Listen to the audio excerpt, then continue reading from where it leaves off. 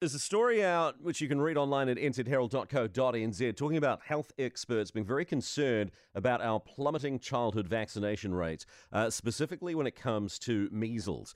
Now, if you remember pre the COVID pandemic, yes, there was a time. In 2019, we had a measles outbreak in New Zealand, and it was bad news in New Zealand. Where we had more than 700 people, mostly children, in South Auckland who were hospitalised with it, and 2,000 people roughly who were infected.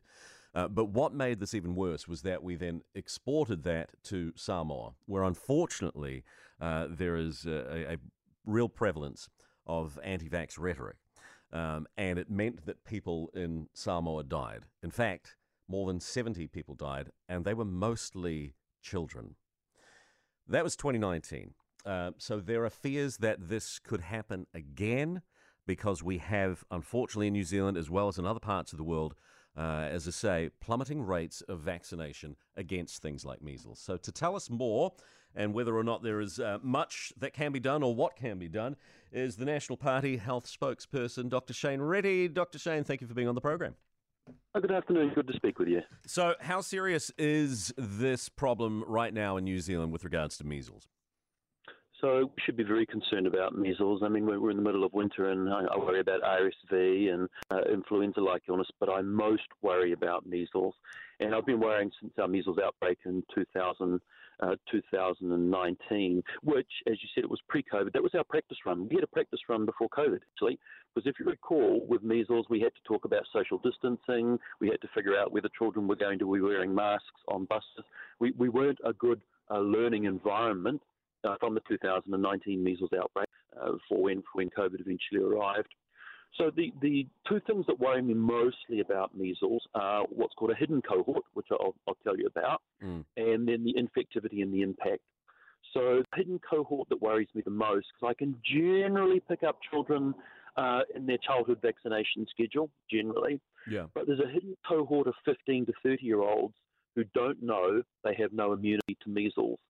And there's around about 300,000 people, 15 to 30 years old, or those roughly born after 2009, who have no immunity to measles. And so in July 2020, Andrew Little starts a measles catch-up campaign, which finished just a few weeks ago. And unfortunately, it's probably been the worst catch-up campaign we've ever done. It looks terribly, terribly botched. I mean, there was $2 million for the campaign, $8 million of the measles vaccine expired. In what way was it botched?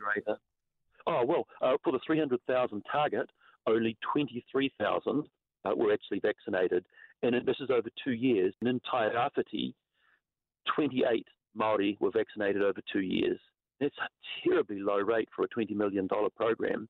And so I'm really worried about these 15 to 30-year-olds who urgently need to have catch-up measles vaccine. That is staggering in a country of 5 million if there are 300,000 15 to 30-year-olds who aren't vaccinated against measles. Now, are you saying that there is a substantial percentage of those who may think that they're vaccinated but whose parents didn't do it?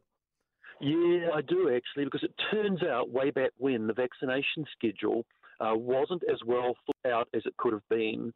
And it fiddled around a little bit. Sometimes the measles vaccine was given so many months apart as a double vaccine.